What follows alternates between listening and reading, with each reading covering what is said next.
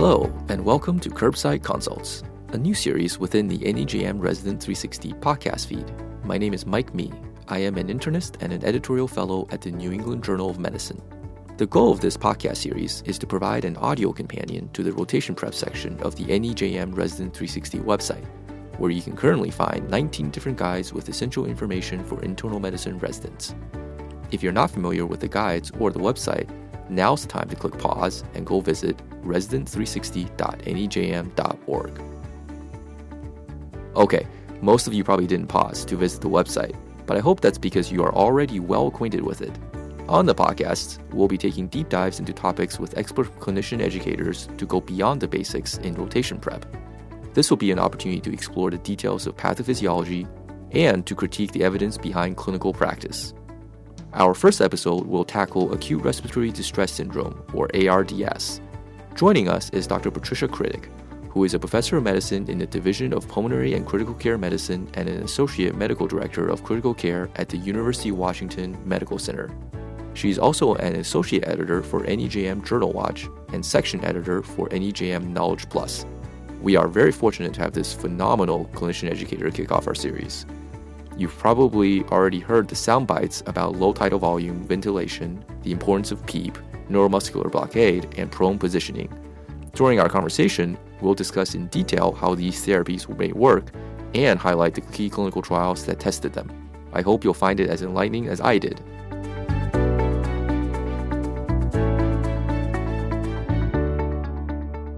Dr. Critic, welcome and thank you so much for joining us. Today we're going to be covering a topic of ARDS, a topic that comes up very often in the medical ICUs. It's the 50-year anniversary of ARDS. The New England Journal just published an editorial looking back at the new knowledge that we have about its pathophysiology and management and everything that's happened since the landmark trial that described it in 1967 by Dr. Ashbaugh et al. So I just want to start by asking you, maybe you can tell us a little bit about how has our understanding of this entity, ARDS, changed over the past 50 years? Well, I'm happy to talk about that. I'm going to give a quick disclaimer to say that I haven't been alive for all the 50 years that there's been an entity called ARDS. So I'm not the perfect person for all of the history. But I would say in the last many years, couple of decades, we've made a lot of advances in thinking about ARDS. And I think they fall into some big categories. The first and foremost probably is our understanding of how to manage the ventilator for patients with ARDS. And I think we've evolved from a time when we were doing a fair amount of injury to people's lungs, causing a fair amount of barotrauma and probably value trauma, to a much more or a much less injurious model of ventilation. And we can talk about that more. I think we're still trying to figure out how to do things like adjust PEEP to the best level and additional strategies to minimize ventilator-induced lung injury. But I think mechanical ventilation has changed dramatically in that time. And just in general, mechanical ventilation has really evolved. But mechanical ventilation to support the patient with ARDS has evolved. And then I think a lot of the thoughts about what are the other things we can do to prevent ventilator-induced lung injury that aren't just the ventilator, ranging from positioning of the patient, prone positioning, and how we do that and when we do it and for how long we do that, as well as supplemental strategies like neuromuscular blockade. We've tried a lot of things along the way to try to treat ARDS, and I would say the majority of them have not been successes. There have been a lot of trials looking at medications and other strategies to try to minimize that ventilator-induced lung injury, and most haven't panned out. But I think we have more and more evidence-based interventions to support patients with ARDS. So I think a growing field. I think we're right on the cusp of learning some more things about treatment of patients with ARDS. I think there's been some challenging times when a lot of things we tried didn't necessarily give us the benefits we hoped for, but I'm really optimistic that we're going to see this field evolve over the next many years as well. Excellent. I think that's a great overview for what we're going to talk about in more detail, and let's just dive right in.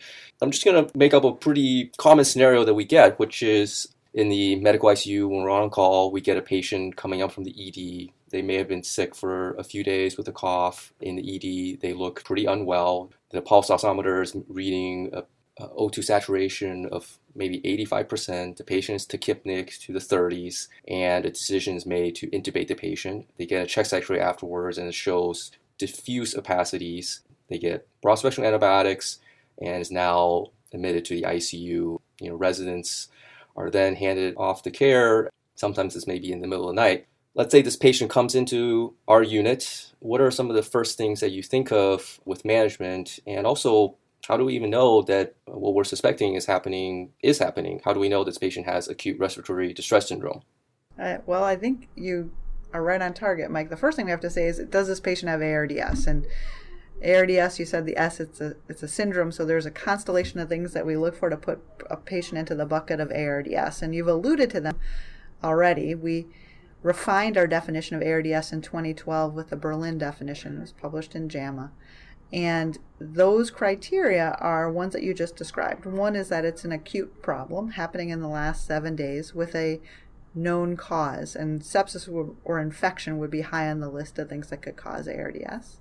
The second thing that we think about is, do they have opacities on their chest x-ray? And as you stated, this patient has bilateral opacities that would fit with the definition of ARDS.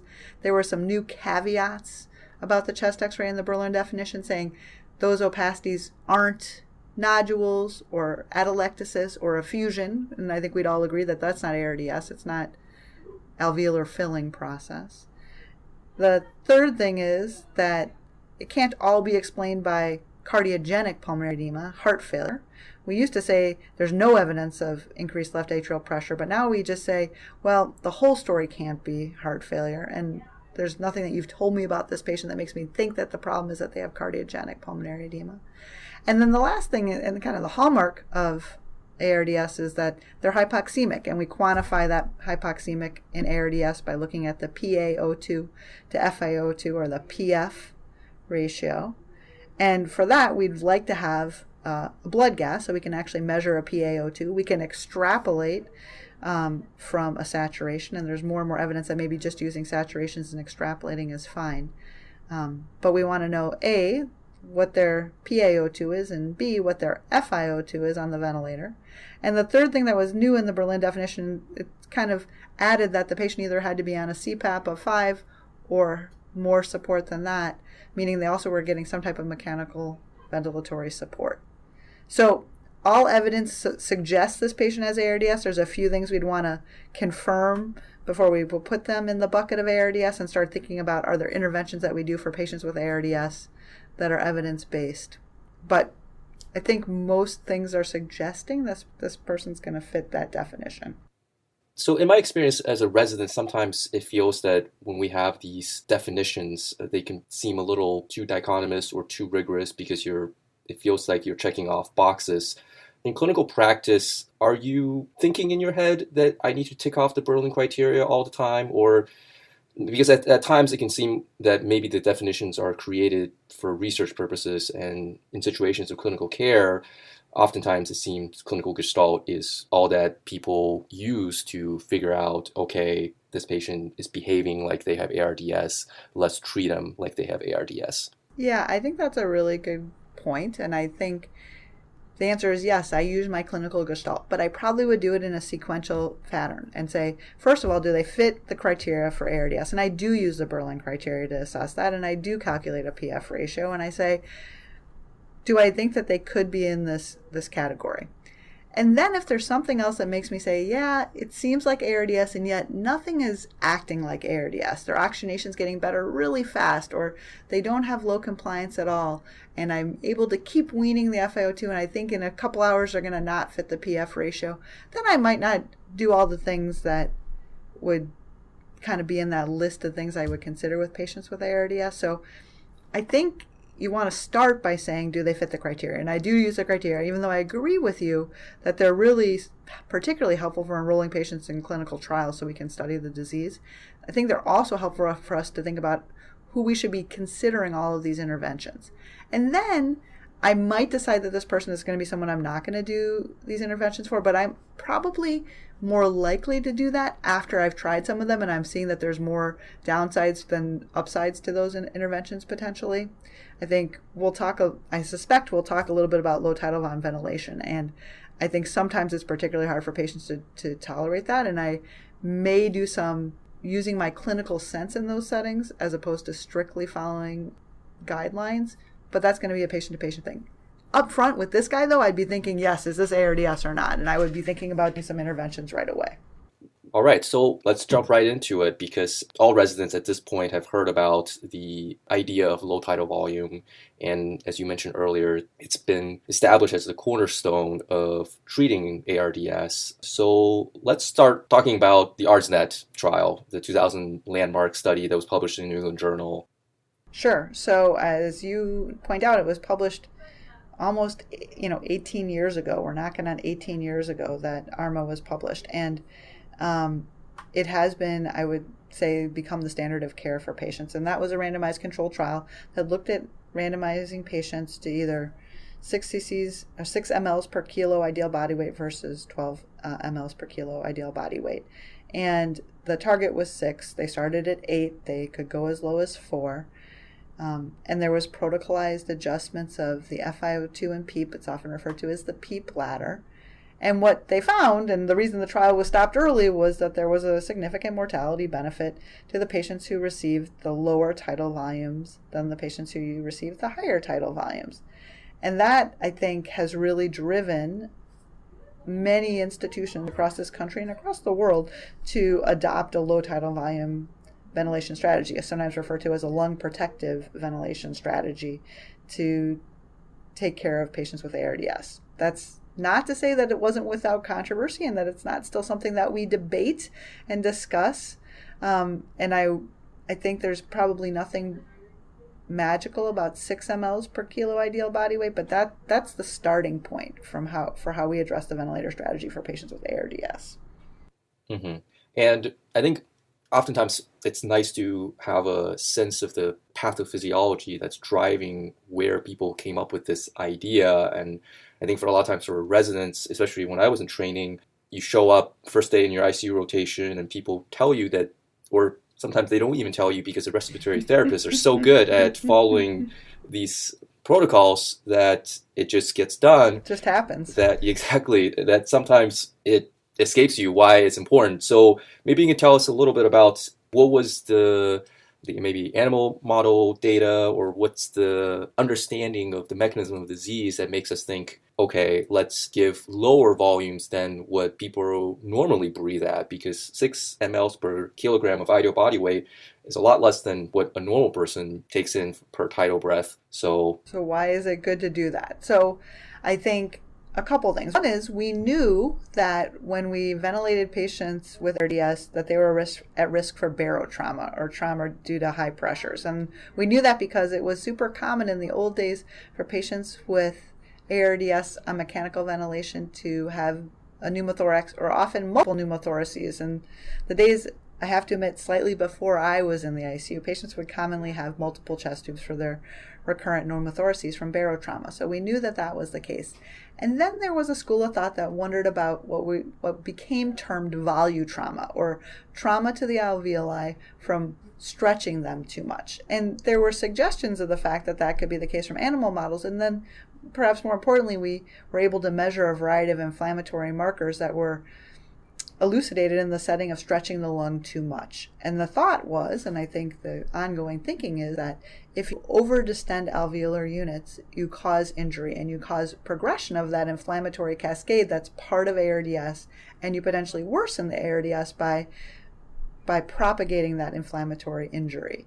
So while we had a known barotrauma, and it was kind of a known term, the evolution around the ARMA trial was this application of a strategy that was designed to minimize what we are going to term now volutrauma.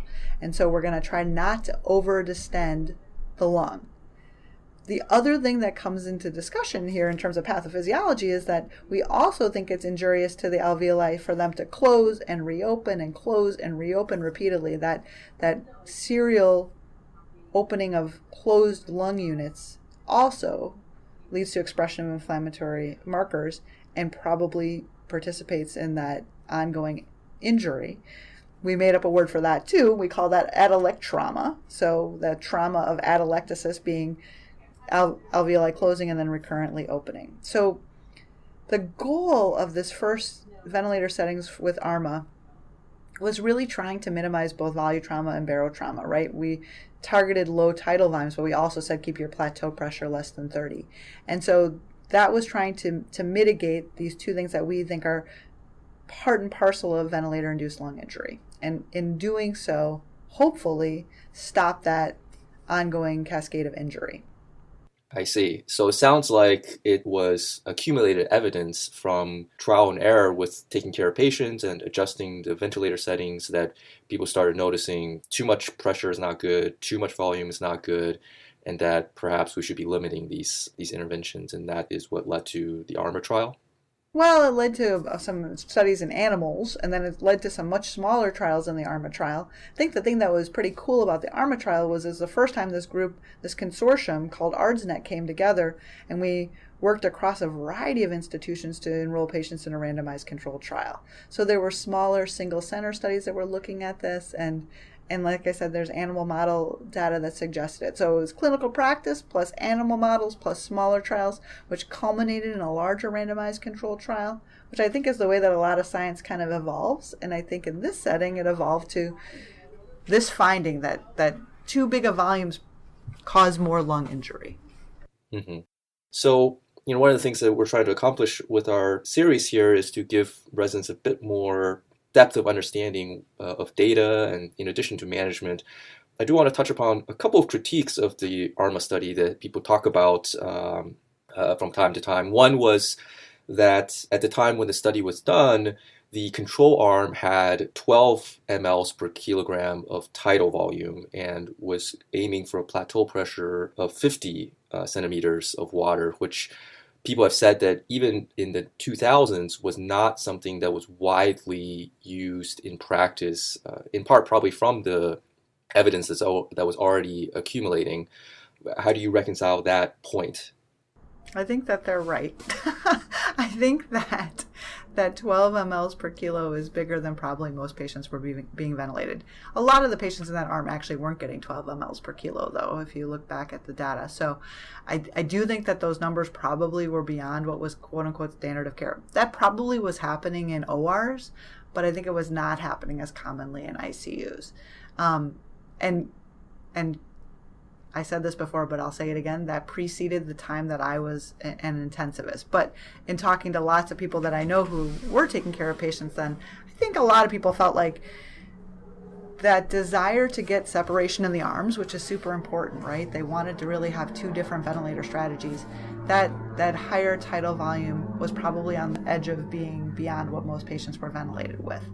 And I think that's why I earlier said that 6 mLs per kilo isn't necessarily the perfect number. It is the number that was part of a study design and so there's probably a spectrum of what's okay for patients. And I think you see that reflected in the most recent ATS, SCCM, European Society of Critical Care guidelines for ventilation of ARDS, where they say 6 to 8 mLs per kilo ideal body weight. And I think that's giving a little bit of credence to the fact that there's nothing magical about 6, and potentially some of that difference was driven by a slightly more injurious model that was super controversial at the time. It held up the ARDSNet doing more trials for a while. And I think in the end, the preponderance of evidence from all the other studies that we've done since then suggests that mortality is lower in patients who we give lower tidal volumes. I don't think it says that it has to be 6 cc's per kilo, but larger tidal volumes with too much stretch are probably injurious. So I think it's a reasonable criticism. I don't think it negates the findings of ARMA. Along that lines, I think we're going to actually get into this a little bit more, because it seems like there are more evidence or more data that can guide our care of patients other than just trying to follow this number for the tidal volume that we give them. And one thing that I want to bring up is I think increasingly people are using other tools to guide them on how to set the ventilator appropriately. So perhaps you can tell us a little bit about these ideas of what is a driving pressure, and also remember in my time as a resident having a few patients with an esophageal balloon in, which was always somewhat mystifying. So sure, let's talk about that. I'm going to separate them. So the first one though they're kind of related, and both are going to involve PEEP. So the first one is a really interesting paper that was published, it's a little over a year now, maybe it's 2 years ago, in the New England Journal of Medicine, by a collaborative group led by some investigators down in Brazil, looking back at data to say, what's the best predictor of how patients do? And what they found was, it seems like the best predictor of how patients with ARDS do in terms of clinical outcomes, particularly mortality, is this concept of driving pressure. And the driving pressure, this is where I wish I had a chalkboard and not just the ability to talk to you, but the driving pressure is the difference between the plateau pressure and the PEEP.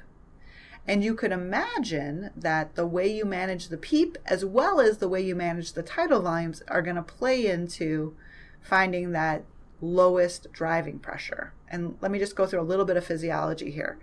You could imagine that if you aren't giving enough PEEP, you will have atelectatic lung units. And because of that, your respiratory system will be stiffer and your compliance will be lower. And in that setting, it'll take a larger pressure, driving pressure, to get a certain volume into the chest. And thus, that patient might be ventilated with higher driving pressures associated with worse outcomes.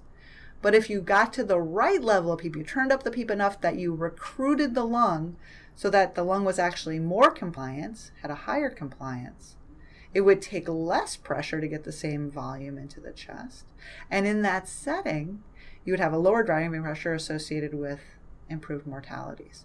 And the idea is maybe we should be more sophisticated in thinking about how we set that tidal volume and how we set that PEEP, so that we're finding that best PEEP and the right tidal volume for the patient that minimizes the pressure between the plateau pressure and the PEEP that's required, because we see that as being associated, or this study has shown that it's associated with higher mortality. The higher the driving pressure, the higher the mortality.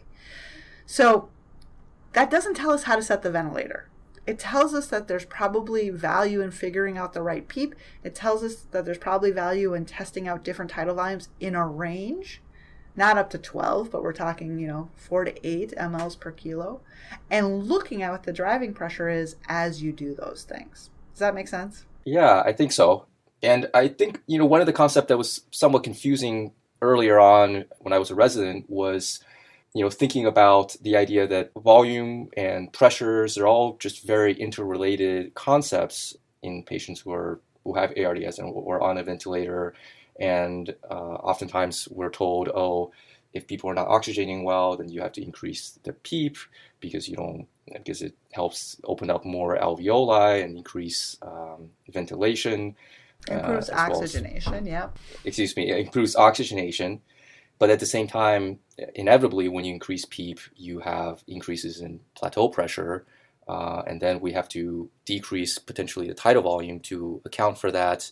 But then we're not getting as much ventilation. So that's what's so interesting. That's what's so interesting. If you turn up the PEEP, sometimes your plateau pressure doesn't necessarily go up that much. It will right away. So if I go from a PEEP of 5 to a PEEP of 10, I'm going to expect my plateau pressure, let's say it was 20, to go from 20 to 25, right? I've turned the baseline pressure up, and so everything kind of goes up in parallel. However, if when you turn that PEEP up from 5 to 10, you start to recruit new lung units that were atelectatic, you're going to improve the compliance of that patient's respiratory system, of their lung. And in doing so, the plateau pressure may start to come down. So instead of the plateau pressure going from 20 to 25, it could be that the plateau pressure originally went to 25, but now you're recruiting lung, and now it's 24, 23, 22. Now your driving pressure is less than it was before because you've recruited lung, you've put that patient in a better place in terms of their PEEP. Does that make sense? Interesting. Maybe you can explain a little bit more about this idea of recruiting lung and how that fits in with the physiology of ARDS, because that's also something that was very confusing for me at one point. Absolutely. And I want to talk a little bit more about PEEP in doing that. So we know that when patients develop ARDS, they get non-cardiogenic pulmonary edema, right? They get leak from their capillaries into the alveolar space, and so get alveolar filling. But at the same time, we get lung units that become completely atelectatic and close. And what we'd like to do with PEEP is open up those lung units, those alveoli that are completely closed, so that we increase our surface area for gas exchange, improving oxygenation like you were talking about before. And so what we're trying to find is that right level of PEEP that opens up new lung units. Now, that's hard to do sometimes because you could imagine that if you have areas of lung that are fully filled with pus, really bad multilobar pneumonia, there's not atelectatic lung units there. There are socked in consolidated lung. And if you turn up the PEEP, you're not going to open up atelectatic lung units. What's going to happen when you do that? What's going to happen when you turn up the PEEP in that setting is you're going to overextend the good lung units. You're going to compress capillaries, go into those good lung units. You're going to reroute that blood flow to the bad lung units that are filled with pus, and you're going to worsen shunt physiology and oxygenation. So what we're trying to figure out with patients with ARDS is, are they recruitable? Meaning, are they people when we turn up the PEEP, sometimes just a little bit, sometimes a lot, do we start to open up atelectatic lung units? And if we do, then not only can we improve their oxygenation because we've increased surface area for gas exchange, but we might also improve their compliance, which is a big component of ARDS. So when I say somebody recruitable, what I usually mean is when I turn up the PEEP, and I often joke with the house staff that I work with that they can't be wimpy. They need to turn it up by a fair amount. So turn it up by 8 or 10. Do something bold. And then wait. If immediately the patient's oxygenation gets worse, then that patient isn't recruitable. You just overdistended the good lung. You created more of that shunt physiology. The patient got worse. They're not going to be recruitable. But if what you see is that the saturation maybe goes 88, 89, 88, 89, 88, 89, 90, 89, 90, and you're seeing a slow trend, well, you might be recruiting lung with that higher PEEP. And in the same way, you're going to come back and check that plateau pressure and see if it was 25, now it's 24, now it's 23, because you're slowly opening up lung units. And if that patient is recruitable, then we think about other strategies that we might do to do more recruitment. And that includes things like recruitment maneuvers and whatnot. I'd argue recruitment maneuvers are not evidence-based, but sometimes we do things that are designed to try to hold the lung open up alveoli and then hold them open. And that's that concept of being recruitable. And in recruitment, improving gas exchange, oxygenation, and in recruitment also improving compliance in the lung, which we think potentially is going to help us do less ventilator-induced lung injury. Excellent. So, correct me if I'm getting this right. ARDS, it's a disease it's a heterogeneous disease that we often hear about. So some parts of the lungs are really open, getting great ventilation, but parts of it is collapsed down, and the idea of PEEP is to make sure we get more uniform alveoli open so that they're ready for oxygenation. Yeah, that's exactly right. And that if you have more uniform alveoli open, when you put a volume in the chest, it's going to take less pressure to do that, bringing us back to that concept of driving pressure. Mm-hmm. So I liked what you said at the beginning, though. Let me just say one last thing related to what you just said, and that is it's heterogeneous. So some patients are going to be ones that respond to that, and some patients are not. And we have to figure that out when we take care of our individual patients. Mm-hmm. Okay, let's talk a little bit about then. Sounds like finding the right PEEP and putting the patient on the right part of the pressure volume curve, which we'll have some excellent examples of that on the website, is the goal to reach. Mm-hmm. What are some ways that we can go about finding the right PEEP to put a patient on? And when do we start worrying that we're getting too much PEEP? Great. I think that's a really good question. I'm going to say we don't know, but there's some things that we try. So one way to do it is the old-fashioned way of trying higher PEEP and seeing what happens. And I think a lot of times that's what we do. We give a trial of higher PEEP. We see how the physiology changes. We check a plateau pressure. We watch the oxygenation, and we kind of wing it by trying different levels. And I would argue that's probably the vast majority of the ways that PEEP is set, but there's other ways to do it as well. I think the one that you alluded to before, and the one that will be interesting to see a larger randomized controlled trial that's just finishing enrolling, what their results are, is this concept of using esophageal pressures to try to find the best PEEP for a patient. So a little more physiology. So what we'd like to understand is what's the pressure across the alveolus? And that would be the difference between what the pressure is in the alveolus and what the pressure is not in the atmosphere, but instead in the pleural space. We call that the transpulmonary pressure, the difference between the alveolar pressure and the pleural pressure. So the hard part is it's easy to measure the alveolar pressure. We put in either a pause at the end of a breath being put in, we call it the plateau pressure, or we measure with an expiratory hold and see what the end expiratory pressure is. We can do either of those, and those estimate the alveolar pressure. However, we don't generally have a way of measuring the pleural pressure directly. So what we sometimes do is use a surrogate for pleural pressure, and that's esophageal pressure. The idea would be that the measurement of the pressure in the esophagus is similar to the pleural pressure. And it's imperfect, and it has some major challenges in certain patient populations, particularly large patients. But we're using esophageal pressure as a surrogate for pleural pressure, and we're trying to estimate how high is the pleural pressure so we can estimate what that transpulmonary pressure is. And the reason we do that is in you and me, when we're spontaneously breathing, our pleural pressure is negative, -4, -5, something like that. But patients who are sick with ARDS often have anasarca, they might have a distended abdomen from an ileus, or they might have ascites, or they might have lots of issues that might cause their pleural pressure that usually is negative, and it's going to be moving into the positive range because they're on positive pressure ventilation, but might be remarkably higher than we expect it to be.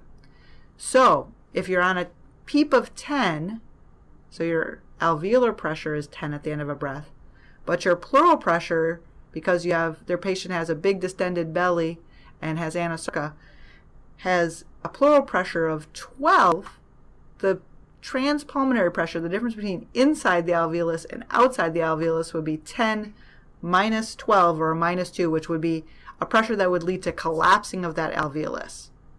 So we're using that esophageal pressure to estimate pleural pressure so we can calculate transpulmonary pressure and turn up the PEEP enough so we don't get the collapse of those alveoli. It helps you feel confident in turning up the PEEP to the point where you're holding alveoli open. Let me stop there. I talked a lot, so you can ask me clarifying questions on that one.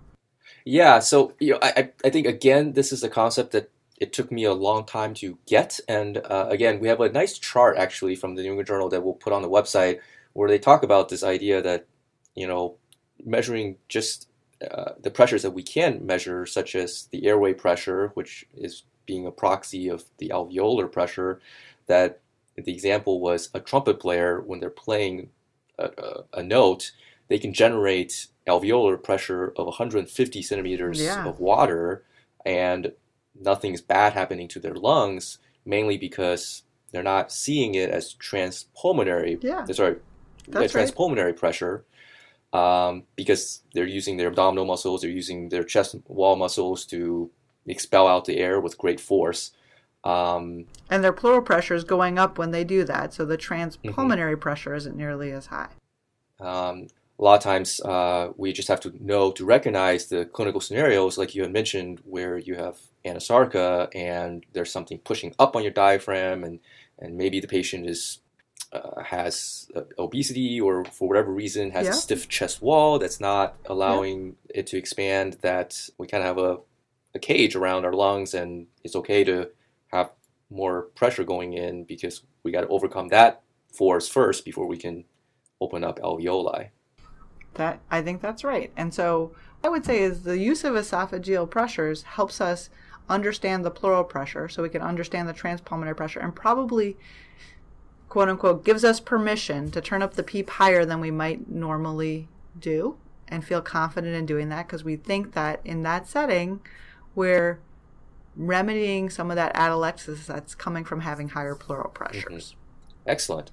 Esophageal balloons are one way to do that. The other ways to do it is, we used to do things like actually graph out a pressure volume curve and look at different pressure volume curves at different levels of PEEP. And again, try to find that place where we're getting over what is called the lower inflection point of the pressure volume curve, meaning we're no longer having atelectatic units, but we're on the the steeper part of the compliance curve where we think we've recruited the alveoli we can recruit, and we're in that space, again, where we can put the volumes in with the least amount of pressure differential for that patient. So again, using the physiology to try to determine that. And we actually have real-time pressure volume curves that you can look at on the ventilator that we also sometimes look at and use that data. Again, it's easier with pictures to go through this than just words, but use those data to find that quote-unquote best PEEP or ideal PEEP for the patient.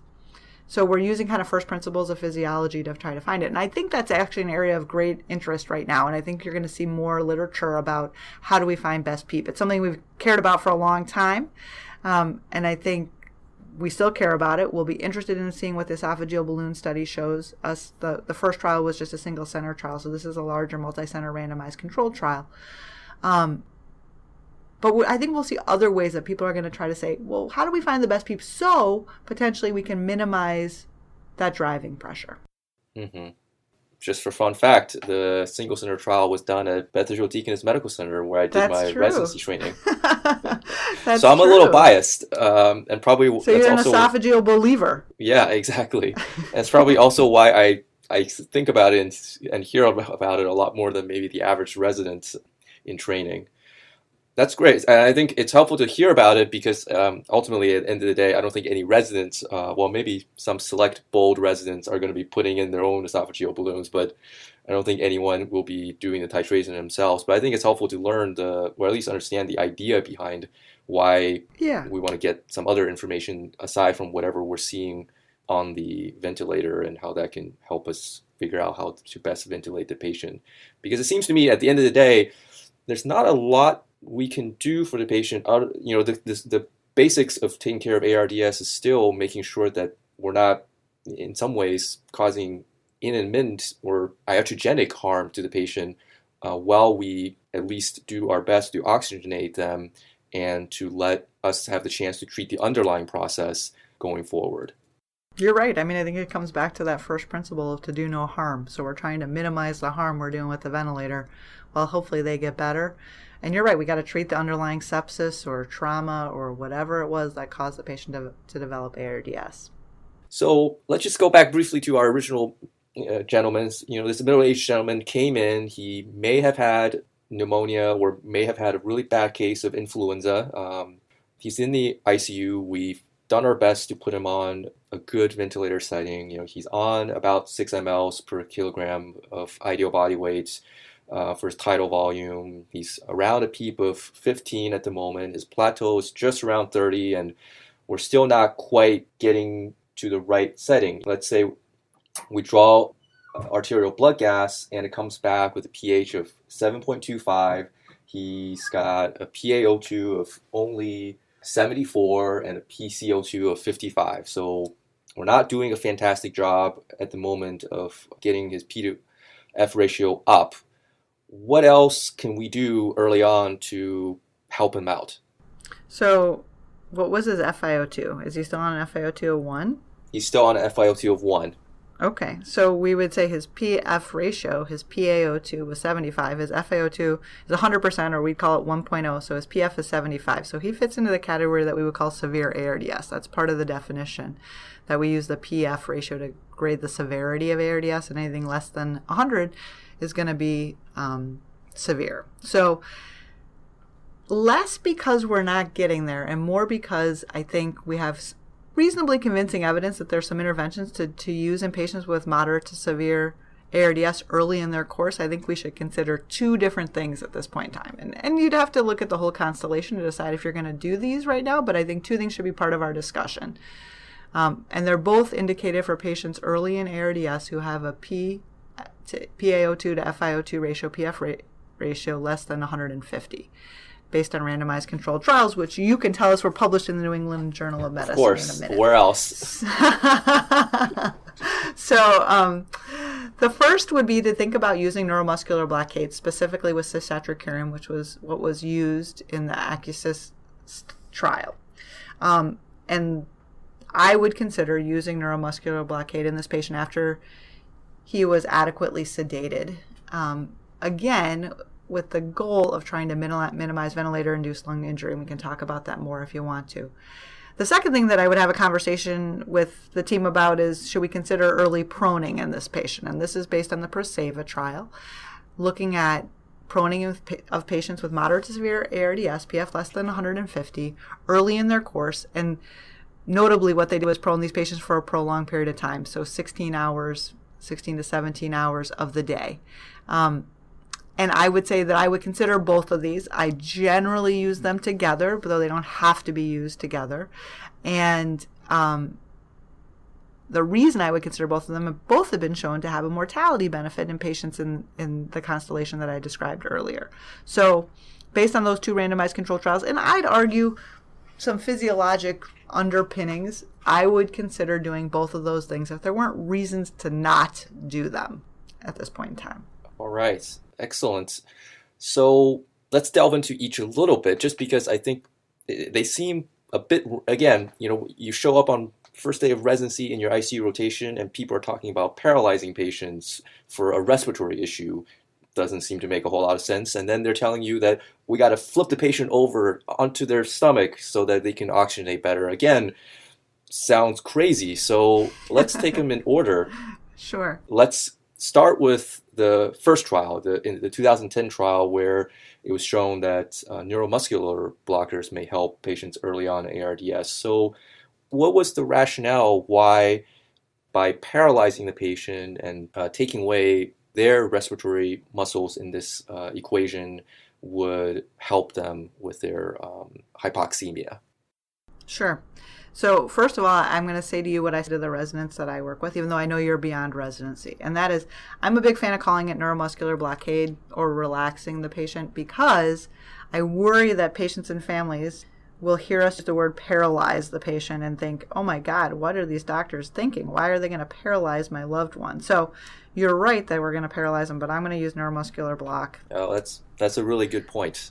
So my little patient and family-centered care tidbit amidst this. But anyway, why are we going to do that? Well, I think that the physiologic principle that we're going to look for here is that if a patient is actively trying to take a breath, they are going to be contracting their diaphragm and potentially having an impact on that pleural pressure again. And in doing so, moving towards a more negative pleural pressure, creating a greater transpulmonary pressure. And again, we think that potentially by creating more transpulmonary pressure, on the one hand, we want enough transpulmonary pressure to hold alveoli open. On the other hand, we don't want it to be super high because we think that's potentially injurious.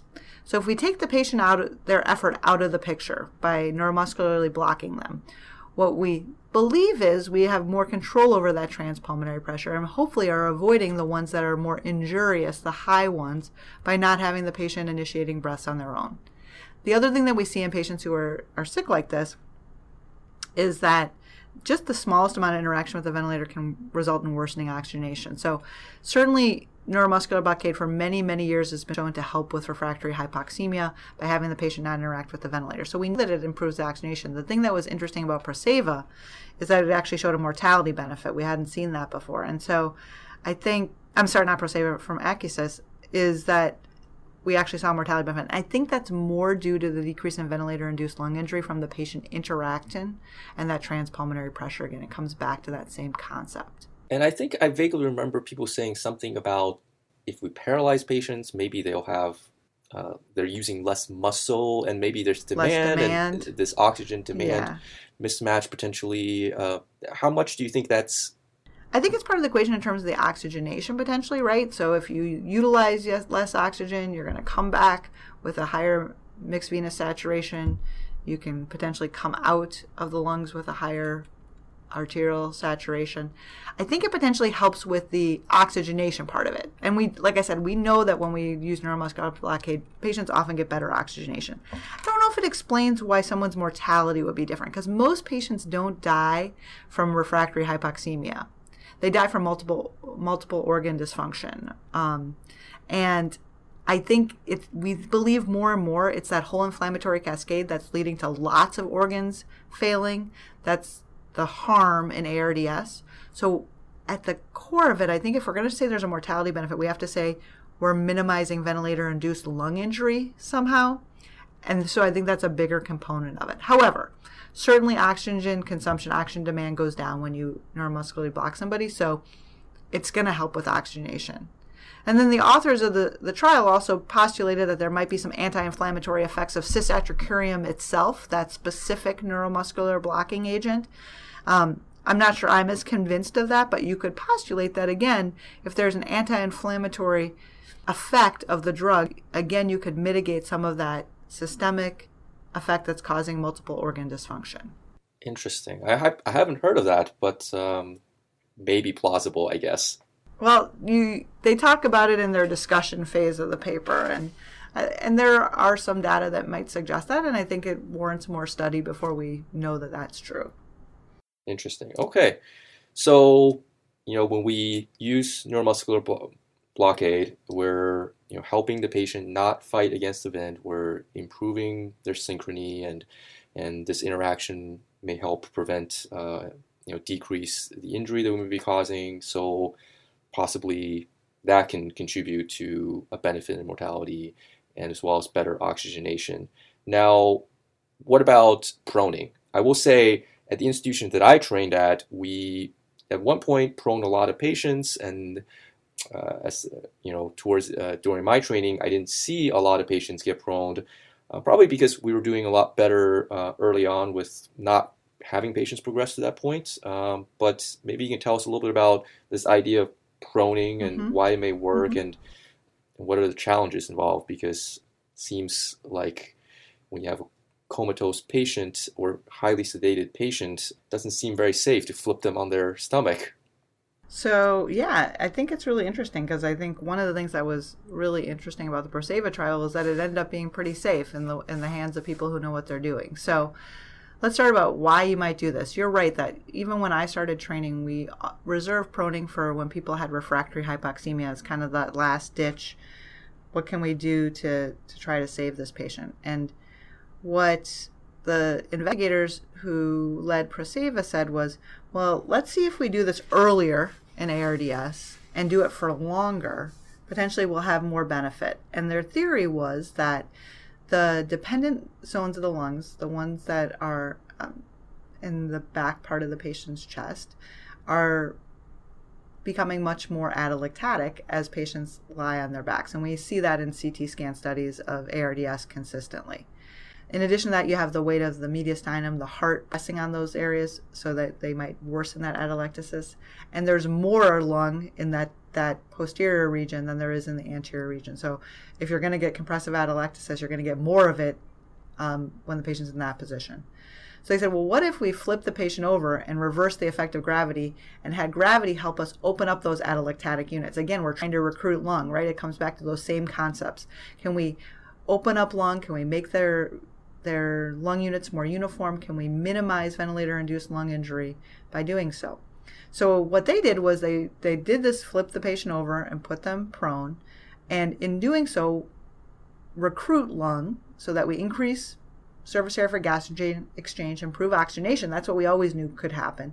But also create more uniform lung units and hopefully decrease ventilator-induced lung injury, improve the compliance of the lung, decrease that driving pressure, all the things we've been talking about. And what they found was when they did that, there was a significant mortality benefit. They did it for 16 to 17 hours. They did it in the study based on a protocol that said when a patient gets this much better in terms of their oxygenation, we'll stop doing it. I don't know if we know that's really the right time to stop it, but what they found was that this does seem to have that impact. And again, definitely improves oxygenation, but I think the mortality benefit is probably coming from decreasing ventilator-induced lung injury. It's the same story again. Relevant to what you asked me, though, Mike, you said, what about it being safe? So the cool thing was, in the past, we used to use these very expensive beds called rotoprone beds to kind of put a patient on like what looks like a rotisserie and roll them over.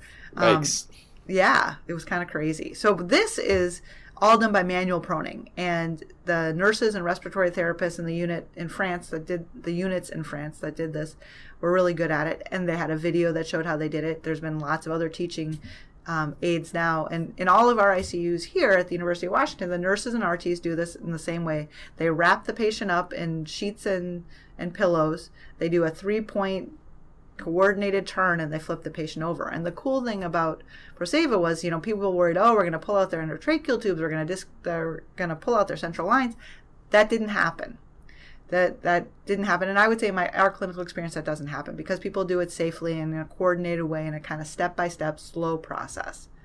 What you do have to worry about is pressure ulcers, because now the patient's potentially having their pressure on their face will become more swollen. You worry about pressure ulcers on the patient's face, and you have to be strategic in how you cushion the patient or position their head. So it's not without some challenges, but the cool thing is that you can do it relatively safely without a fancy machine and really just good teamwork and a standardized process. Yeah, all these different interventions initially they seem so not intuitive at all, but it seems like in the hands of the right providers, they can be relatively simple, or maybe not too simple, but they're achievable and, yes. And can get us a lot of benefit for our patients.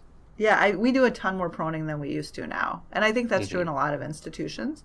I think there's maybe a little bit more debate about the neuromuscular blockade, and there's probably more people that I know who are maybe a little bit more skeptical. And I think that plays into us also wanting to do early mobility in the ICU and wanting to minimize delirium. And when you neuromuscularly block patients, you give them a lot of sedation. So I think there's more debate about neuromuscular blockade, but I think there's more and more proning as long as you can get the team to do it safely.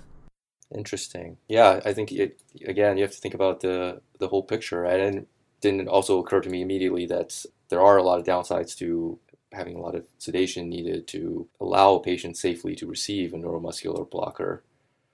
Great. Yeah, you want the patient fully sedated if they're neuromuscularly blocked, right? You don't want them to be awake and paralyzed. So we want to make sure they're fully sedated. So they're probably deeper sedated than we sedate our other ICU patients. Okay, let's say we did both of these things for our patient and we got a little bit of benefit out of it, but we recheck his arterial blood gas. His P to F ratio is now a little bit better. It's in the low 100s, but it's still not where we're like it to be. And his general clinical status does not seem, as you mentioned, there are oftentimes a lot of other comorbid conditions that are going on in this whole inflammatory syndrome. If the patient's hypoxemia just refuses to get better despite our best interventions, what are some other measures left for us? So the patient still is hypoxemic. So if somebody has truly refractory hypoxemia, and I would say they have to have a PaO2 in the 50s, 40s. So I'm not necessarily going to pull this out for this patient, but there's a couple things that I would consider. Is number one, we use pulmonary vasodilators. Traditionally, it was inhaled nitric oxide. Now we often use inhaled epoprostenol.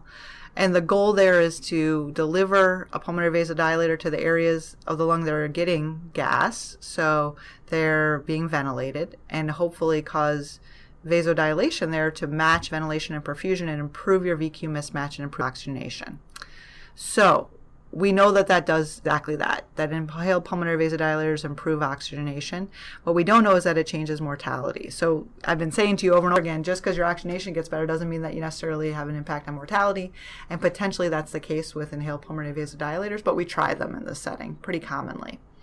And then I think the other big thing that is beyond the scope of what you and I are going to talk about today, but warrants its own discussion, is that we consider putting the patient on veno-venous ECMO, so VV ECMO, as a way to basically support oxygenation in the patient who has refractory oxygenation. In our institution, we try all the things we've talked about first, and if we're still not getting there, then we talk about putting the patient on VV ECMO. And I think the data for it are evolving. There's a randomized controlled trial in France that just closed, and we look forward to seeing what the results of that are, because our earlier trials are really imperfect in terms of seeing what the mortality benefit is of using VV. We know there's a benefit to transferring patients to centers that have VV and use VV, but we don't necessarily know that the actual use of VV ECMO is what makes a difference. So if I had refractory hypoxemia, I'd think about a pulmonary vasodilator, and I'd probably talk to the ECMO team about considering ECMO for this patient. Okay, excellent. Well, I think ECMO is probably, it's something that I have never seen done for patients during my training, so it certainly sounds like it's reserved for the sickest of the sick patients. but it's nice to know that there are some other options that we can reach for. But obviously, yeah, it's not something that a resident would be leading the charge of. No, I think that's when you should at least talk to the rest of your team and probably involve the attending. Yeah, absolutely. I agree. All right. Thank you so much for going over the management of ARDS. I think that was super helpful. Perhaps we can wrap up by just going over a little bit about what we talked about, the recap and the highlights, and maybe some take-home points for the residents. Sure. So, it's been my pleasure. Thank you so much for inviting me to be a part of this. It's been fun to talk about ARDS, one of my favorite things to chat about. So, I think things we talked about. One is you got to figure out if your patient has ARDS or not. And I think knowing the Berlin criteria, PF ratio less than 300, use the different cutoffs to grade severity, bilateral opacities, acute within 7 days with an etiology and not fully explained by left heart failure, know that the patient has ARDS. And then if the patient has ARDS, first and foremost, think about lung protective ventilation with low tidal volumes. 6 mLs per kilo is a good place to start with some latitude there. Keep the plateau pressure less than 30. And then we think about how do we figure out where the PEEP is and using that PEEP potentially to find the best, lowest driving pressure. More to come on that in the future, I think. Finding the right PEEP is hard. Maybe using esophageal balloons is the way to do it. Maybe that we do trial and error. At least think about finding that PEEP that is best for your patient. Is he or she recruitable or not? And if they are, how much PEEP do you need to really get them to that right spot for recruitment? And then if the patient has moderate to severe ARDS, we're going to think about proning, we're going to think about neuromuscular blockade, and if they have refractory hypoxemia, we might consider inhaled pulmonary vasodilators and we might consider ECMO. So lots to talk about. We could talk about a lot more, Mike. It would be my pleasure to do so, but that's probably enough for everybody for today. Yes, I would agree. Again, thank you so much, Dr. Kritik, for coming and explaining and in a very excellent and clear manner the management of ARDS. I thought I knew a little bit about ARDS, but I definitely learned more today after our conversation. So thank you. Thank you again. I really appreciate the opportunity.